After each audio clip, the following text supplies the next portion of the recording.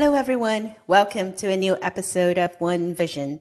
Today, we are joined by our good friend, a fellow Star Wars fan, a fellow Lego fan, Matthew Seco, U.S. Market Executive from Microsoft. And welcome to the show, Matthew. Thanks. I'm glad to be here. All right. So, sorry that we're not meeting in person, and even more sad that we're not building Legos together while we talk. But regardless, for those of you who cannot see Matthew, his office is amazingly beautifully decorated by different pieces everywhere. So just follow Matthew on social. You'll see what I'm talking about. Let's go to something that we picked up a lot whenever we exchange conversations on social media. You always say you're an English major working in capital markets. I've picked that up quite a few times. Tell us a little bit about your journey going from Penn State, which, by the way, is an amazing school, to technology, and how you ended up at Microsoft. Yeah, it's a little bit of a long story, but I continually come back to it over the years, and I try to look at it through a different lens as I grow in my career. And I did not know what I wanted to be growing up. I had no idea. I largely admired Charles Schultz, and I wanted to be a cartoonist briefly, but I had no idea. And so what I found was I really liked to read. And this really hit me when I read Orwell's 1984. But it wasn't until I got a job in high school working at J.C. Penney that I was introduced to an entirely new world of reading. This guy asked me out for lunch. One of the guys in one of the departments, I knew everybody at Penny's working at package pickup, which was like the pre Amazon, I think. And on the way back from lunch, he stopped into Walden Books and he picked up a copy of Cat's Cradle by Kurt Vonnegut and he handed it to me. And man, that book just blew my mind. And it was the first time that I really thought reading could be both fun and thought provoking. And high school English was nowhere near this, right? So I went to Penn State with a clear vision to study English. And my parents were not happy, as many English majors parents are not happy. And I found myself asking, what am I going to do with this? And there were really two paths. One was law school and one was being an English professor. But they were both And I took my LSATs to be fair, and I didn't do so hot. So I started exploring other areas. And I'd always been interested in computers. It was the late 90s. The internet was booming. My professor started offering extra credit for developing class websites. So I took that on. And I went to the head of the computer science department and I said, hey, I've been an English major for 2.5 years. I'd really like computer science. I'm good at computer science. How about I just switch and you let me graduate in 4 years? And he literally laughed me out of his office. It was the only time ever that that's happened. But I kept pursuing it and I found other avenues. So the summer after I graduated with my English degree, I studied Microsoft certifications. I kind of went right into IT. And what I found was that my English degree helped me be an effective communicator, a little bit better than my peers, giving me a slight edge. And from there, I followed a pretty traditional IT path, which was always underpinned with Microsoft. So I worked for an energy company in Maryland that was taken down along with Enron in the early 2000s. I moved around a little bit, ended up at a global semiconductor company that was bought by a foreign company and was summarily dismantled. And by then I was in IT management and I decided that's kind of it. I need something else. I've gotten to IT management, need to move on to something new. And a coworker of mine had gone over to McAfee and he told me, he said, here in IT, we're kind of sitting as like cogs in a machine and our impact is big, but it's not really meaningful. I want to be at a technology company doing technology things. And so I took that to heart, left IT behind, and went to a small Microsoft partner here in Pennsylvania. And over the course of 3 years, I really aligned to Microsoft's cultural story because I was still supporting Microsoft. I was learning more about them. And I was eventually recruited into Microsoft to be a technical seller in financial services, which I knew very little about. So the closest intersection that I had with financial services besides my own checking account was my father was an actuary and my stepfather was worked in insurance, but really I had no idea. So what I did was I started hitting the trail. I was running a lot, listened to great podcasts like this one, and I would learn as much as I possibly could about financial services. And at the time, and there still is, there's a ton of podcasts about fintech. So it's a great kind of trend to latch onto if you're looking to learn about financial services broadly. And so over time, I found myself kind of doing the technical sales things and being really good at it and really resonating with these financial services customers, but I couldn't figure out why it was. So I asked my manager, I said, I feel like I'm making a big impact, but I don't quite get what I'm doing. And she said to me, she's like, you're really good at taking in a bunch of information, processing it with what you know, and then repeating it back out to customers in a way that they can understand. She's like, not a lot of sellers can do that. And I said, that's fantastic. What is that called? And she said, I have no idea what that's called. So it wasn't until Alex Johnson, who's now a cornerstone, pointed out the book Range, which I just recently finished, and suddenly all the light bulbs went off, and I was like, this is exactly what I do. And so what I ended up doing last year was going for a role as an industry executive in capital markets where I need to look at the broad trends across capital markets, married up to the technology and solutions and partners we can bring to bear. So I'm in a very specific place, but I bring that generalist view to it, which has helped me really be successful in kind of connecting the dots and bringing that story together. Everything you just said resonates. Connecting the dot piece definitely, but I laughed so hard when you were talking about how your English skills and being an English major helps with communication in the tech industry, because I did 4 years in engineering. I took 0 classes in terms of learning how to write, learning how to communicate. All we did was just numbers, and chemical reactors and numbers and more numbers, to the point where the only thing I knew how to write was reports from experiments. And that's pretty much it. I had I think what you said, and we'll touch on it later, is how we can make education more holistic, and how all of these, what people like to call soft skills, but I think is critical skills that you have, is really important for, how we are in the digital future. I agree completely. I think those skills that I learned, and even what I found over the years, is reaching outside of your industry to try to get different perspectives, which is a lot of what that Range book is about, is critical, because when you're so super specialized in one particular area, you tend to you have your blinders on and you can't see any other solution out there.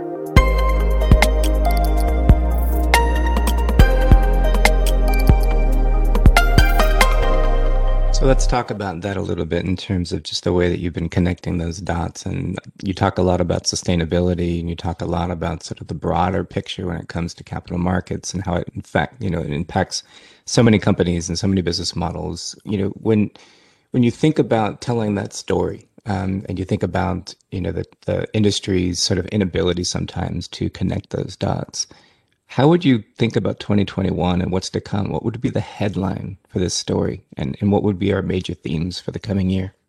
Yeah, this is a tough one because, we're coming off of a very tough year and the pressure's building. I'm feeling, I largely work from home. I'm feeling that, I'm starting to feel that big pressure more and more. So when I think about COVID and where we are in the timeline, I think about Doctor Who.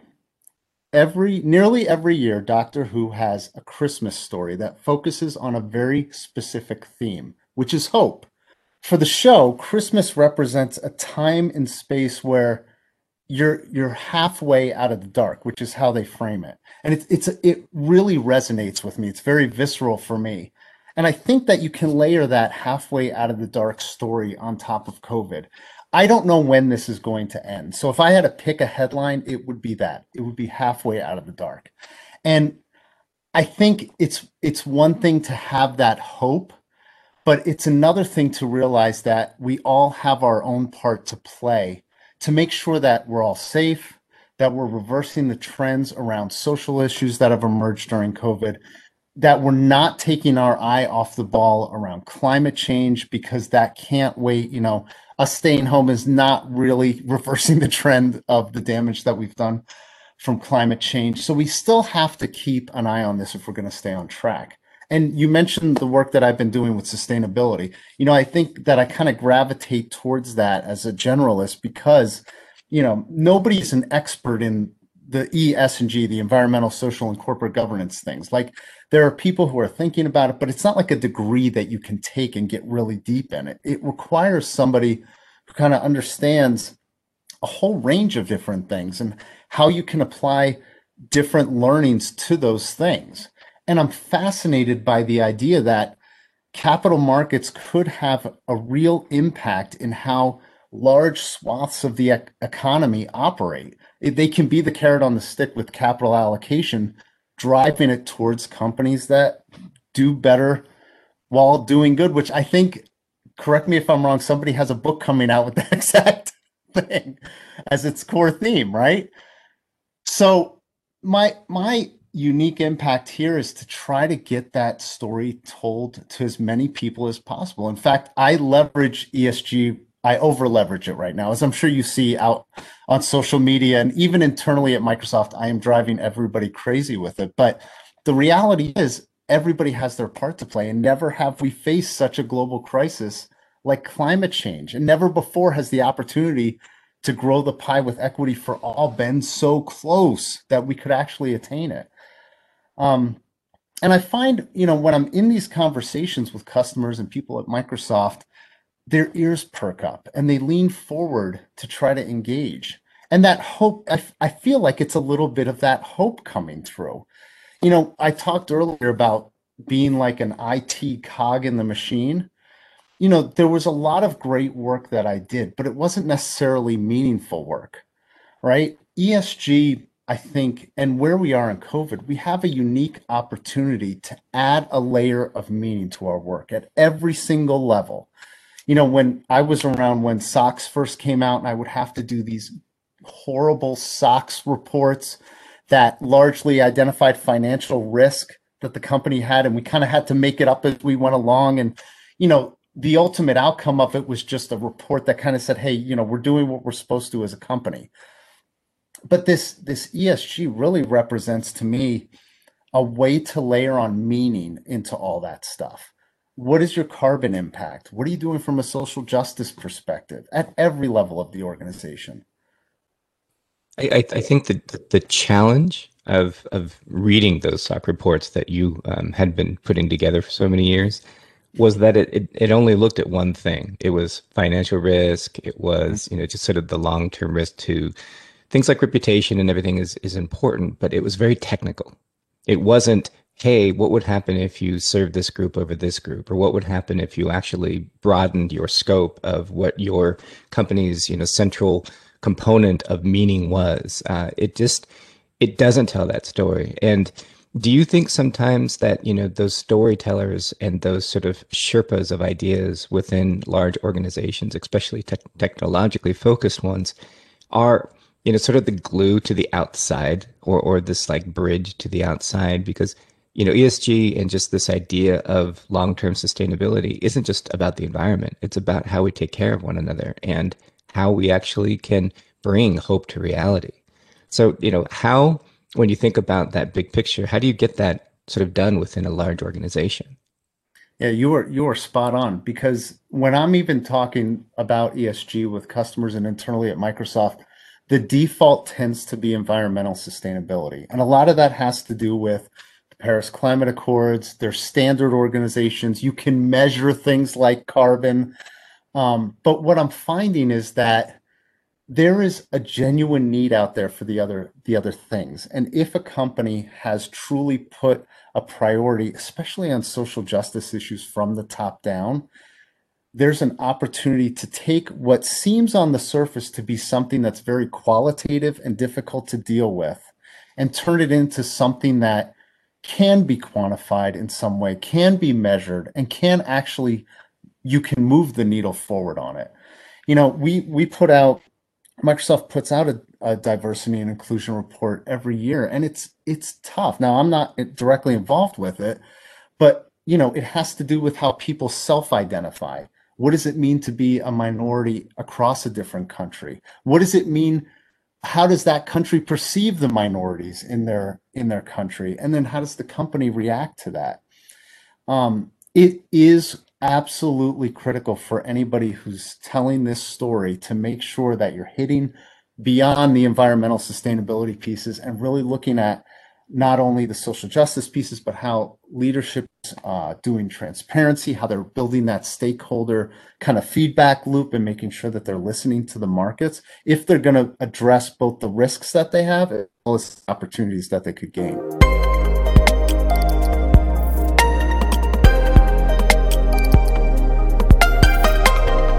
Absolutely resonates. And I remember recently there was a piece of your personal opinion that you put out, with regards to how diversity and inclusion is happening in the high tech emerging areas, especially within AI.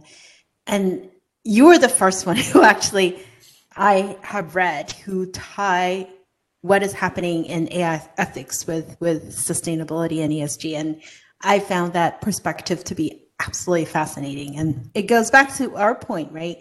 Is we need people from diverse backgrounds with different types of education, where you learn, what you learn, and all of that to come together, because it's more interesting that way. And because that's how we can learn more from each other. And which brings me to where we are today. 2021 has been a year since the onset of the pandemic, actually a little bit more over a year, depends on where you are. Someone remarked to me recently, he said, I could not believe that in the United States, 22 million older adults do not have broadband internet connection.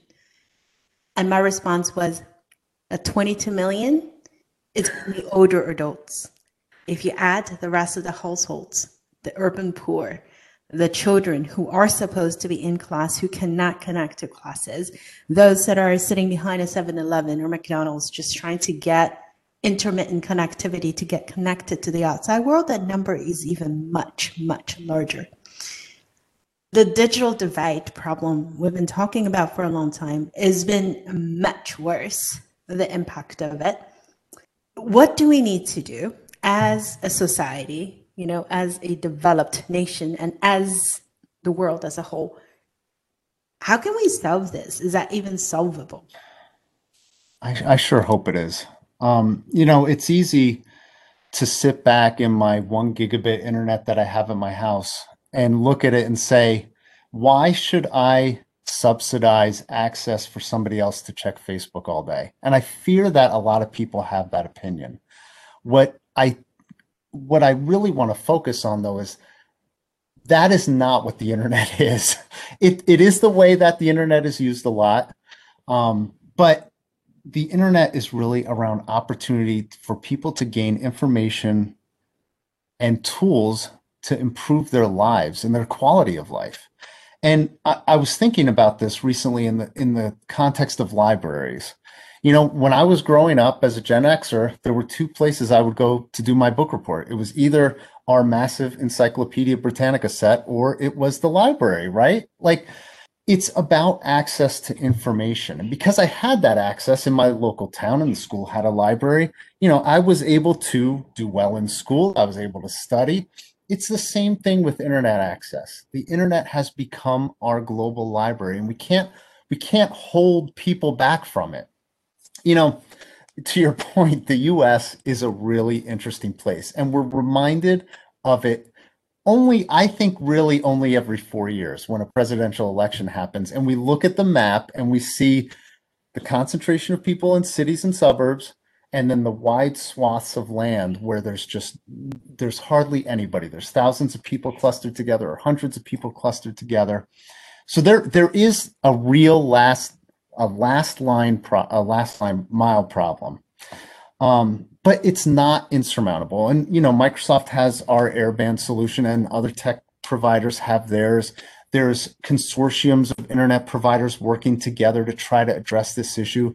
But really, we haven't even gotten to the point where we've effectively measured what the real problem is, and what gets measured gets done, as we all know. And so when you're looking at the FCC report, when you see that they place high speed internet at 3 meg up, 25 meg down, which is way too slow in my opinion. I mean, I have myself on video with you guys right now.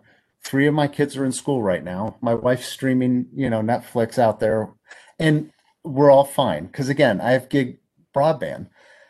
But that's not accessible or affordable to everybody. And 3 meg up, 25 meg down is not going to cover 4 people streaming video at one house. So the FCC says that there's 18 million people that don't have broadband access, but a Broadband Now report found that that number might be closer to 42 million, and Microsoft believes that the number is over 150 million. So we haven't even measured it because we don't know what that last mile problem looks like. We don't know what it looks like from an affordability issue, and we don't know what it looks like from even a speed issue. Like what are providers truly putting out there? I think, the FCC's new emergency broadband benefit program is funding providers with $50 per household who need it. That's a great start. And I don't want to say that it needs to be perfect, because perfection is the enemy of good, and people really need help right now under COVID. It's certainly, in my opinion, a way better idea than what net neutrality was founded on, which was, if we start tiering access, we can push out broadband to rural areas. That I think has proven not to be the case. But it's definitely going to be something that I watch to see if those communities that affordability is a problem are actually served better. And then from there, we have to start working at that last mile problem for rural areas. But again, it's affordability in urban areas, or it could be speed access in urban areas, and in rural, it could be one provider or no provider. It's all over the place. So I'll be watching the EBB closely to see what happens. But I think long term, like how the US got libraries largely, through government funding, through Andrew Carnegie's donations, I think it's going to require some sort of public and private solutions coming together in order to solve.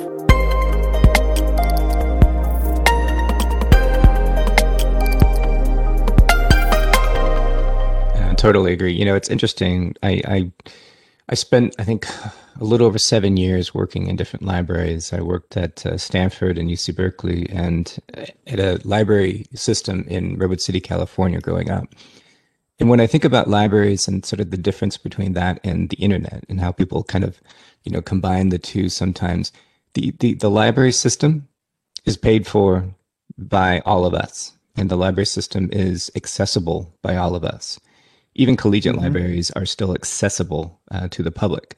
And so when you think about the internet and you think about where it started, collegiately and through the university and science systems that were powering this country, and how it grew, there shouldn't be gatekeepers, and there shouldn't be this wall of access, regardless of what you choose to pull out of that library.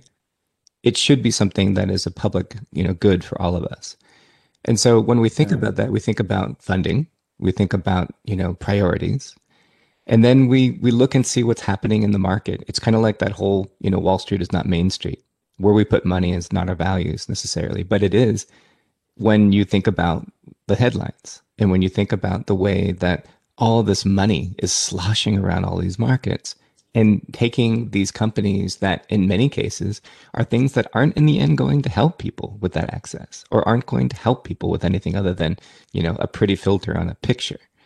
And so, we've witnessed just in the last year that fintech, this space that we're so wrapped up in, has had these companies that have been skyrocketing in value.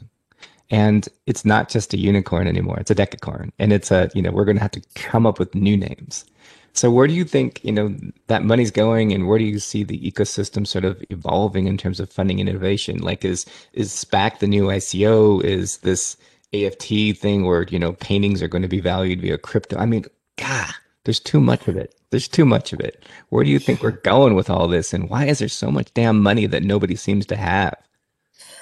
That's a really good question. That's a really big question. So remember how I said my background is not in financial services?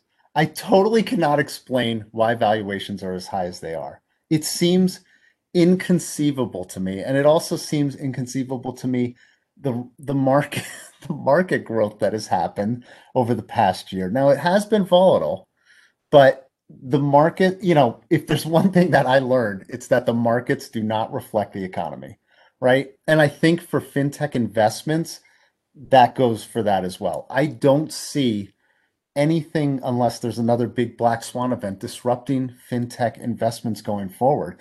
As long as there's opportunities for people to take risks and make some money out of it, people are going to continue to put capital into the stock market, into GameStop, into fintechs, all sorts of different places. But what I'm hopeful is that there's been some really interesting fintechs out there that have done some interesting sustainable solutions, both from environmental sustainability, but also social justice, they're really trying to make a difference. And I like that with technology, they're able to do that, right?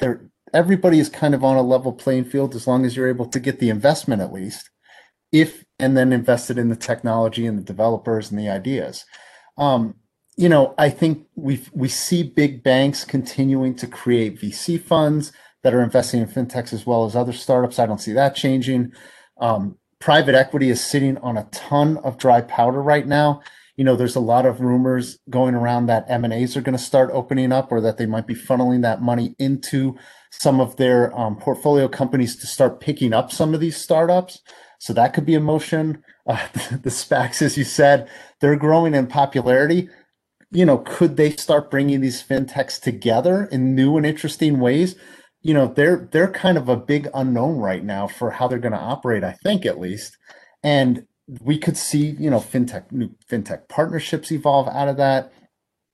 But what's really different to me about this particular point in time with fintech, it's always been technology driven as per the name, but I think never before, and it keeps increasing as we go on, never before has technology been so democratized that virtually anyone can use it. And we have AI and its growth recently, as Theo pointed out earlier. But there are real risks there. And so I'm more concerned, I think, from the perspective of how are these fintechs leveraging technology and some of the cutting edge stuff like artificial intelligence? How are they protecting themselves against bias, making sure that they're good custodians of marginalized communities? What's the environmental impact? More so than the evaluations piece.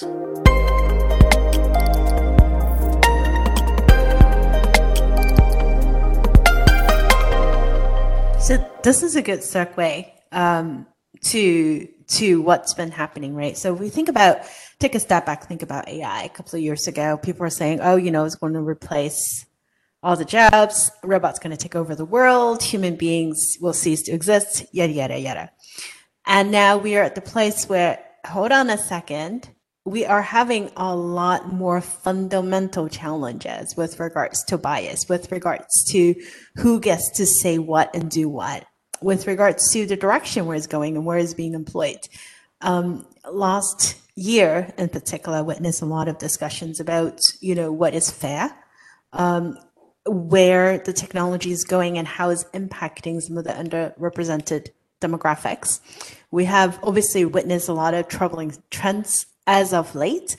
I would like to look at hope, though, going back to how you started the conversation, right? That there is hope, just like Doctor Who's episode. Eventually, hopefully, we'll do it right and do it right by the people. Or is that wishful thinking? Yeah, so talk about an intersection with ESG, right? So let me be absolutely clear. I personally believe that AI ethics is directly material to every big tech company, as well as every company that leverages it as a tool. AI ethics is something that you have to put in front of profit and revenue, because if you don't get it right, and if your customers don't get it right, you are not only disenfranchising marginalized groups further, but probably you will lose that revenue as those workloads are pulled out, retooled, and perhaps never come back. And as a big tech company, that's a huge problem. And as a customer of, you leveraging this, you could lose time, you could lose market share, you could lose resources who disagree with your approach and have been in the background waving their hands frantically that there's a problem. So bias and AI ethics are inextricably linked and material. Now, I often more recently have been thinking about this from the perspective of environmental sustainability as well. Microsoft has a sustainability calculator that you can use to kind of figure out what your IT workload is doing, right? And I'm wondering, are there ways that you can sacrifice percentage points of your AI models in order to save carbon? Like, do you really need 99.99%? Or if you do 95% and you lower your compute time by 10,000 hours, it's just as good. Like, I don't know that any people might be talking about that. I haven't really seen that, but I feel like that conversation's coming. So I see a lot of hope at Microsoft as I talk to people inside the organization about AI ethics. So sitting in capital markets, I'm uniquely positioned, as is my team, to potentially impact the allocation of billions of dollars through the use of AI as our customers get more and more comfortable with it. So part of my job as a good custodian and a good Microsoft employee is to make sure that our field understands what it means to do AI ethics. And I think Microsoft has done a really great job of instilling its employees with a really strong AI ethics foundation through our internal training. We have an Office of Responsible AI built around 6 pillars, which you can look up. It's publicly available for training. We have internal groups looking at it. One's called Aether, one's called Raise, who focus on AI ethics, and we share this work out with the world. In fact, our AI business school. I was just on a call the other day, and we were talking to a customer about it. And I didn't realize this. It has a module focused on responsible AI as part of the modules that it has. But besides all this goodwill that we're doing out there, I think what gives me the most hope is how I've seen us being Microsoft deal with challenges and missteps. We're a learning organization. I talk about it all the time. I'm sure you guys have heard Satya say that we're a learn it all organization. Sometimes I feel like I am quite literally trying to learn it all. But when you're learning, your perspective constantly shifts. You're willing to own your mistakes, you're willing to examine them, and you're willing to improve things. So I don't know what the future holds for AI ethics, but I'm optimistic that even if the big names get it wrong, there will be enough people out there who will learn and grow from the experience to help us all do better.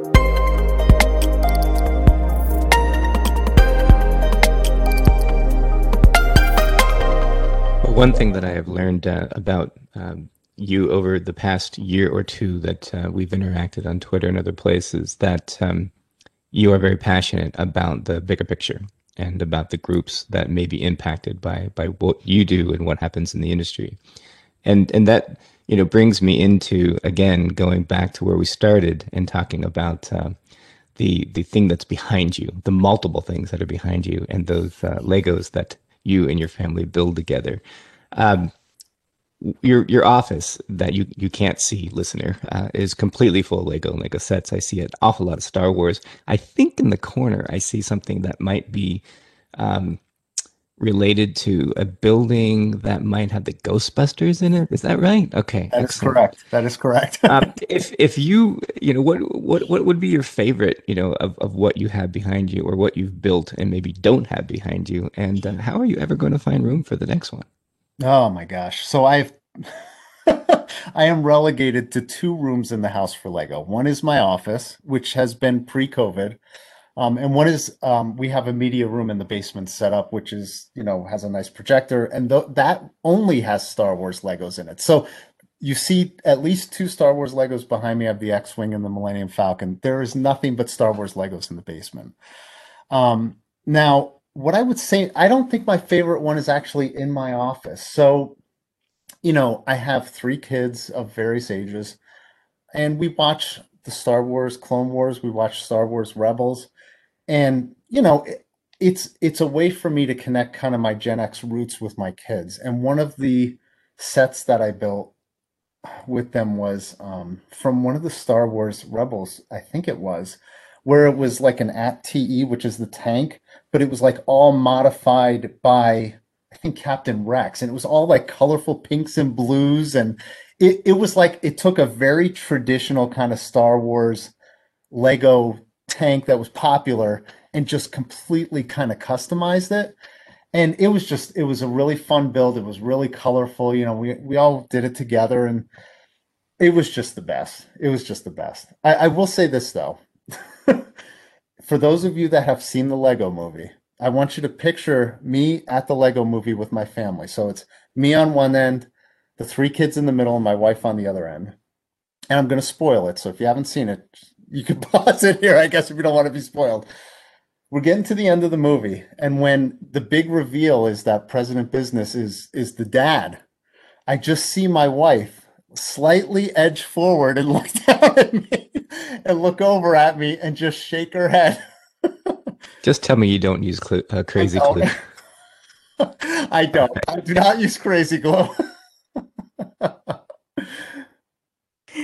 All right. Well, that is a perfect end to our conversation. And for those of you who are trying to figure out what on earth we are talking about, just go follow Matthew on social media. Matthew Siegel. Sorry, edit that part out. Jeez, I knew I almost made it.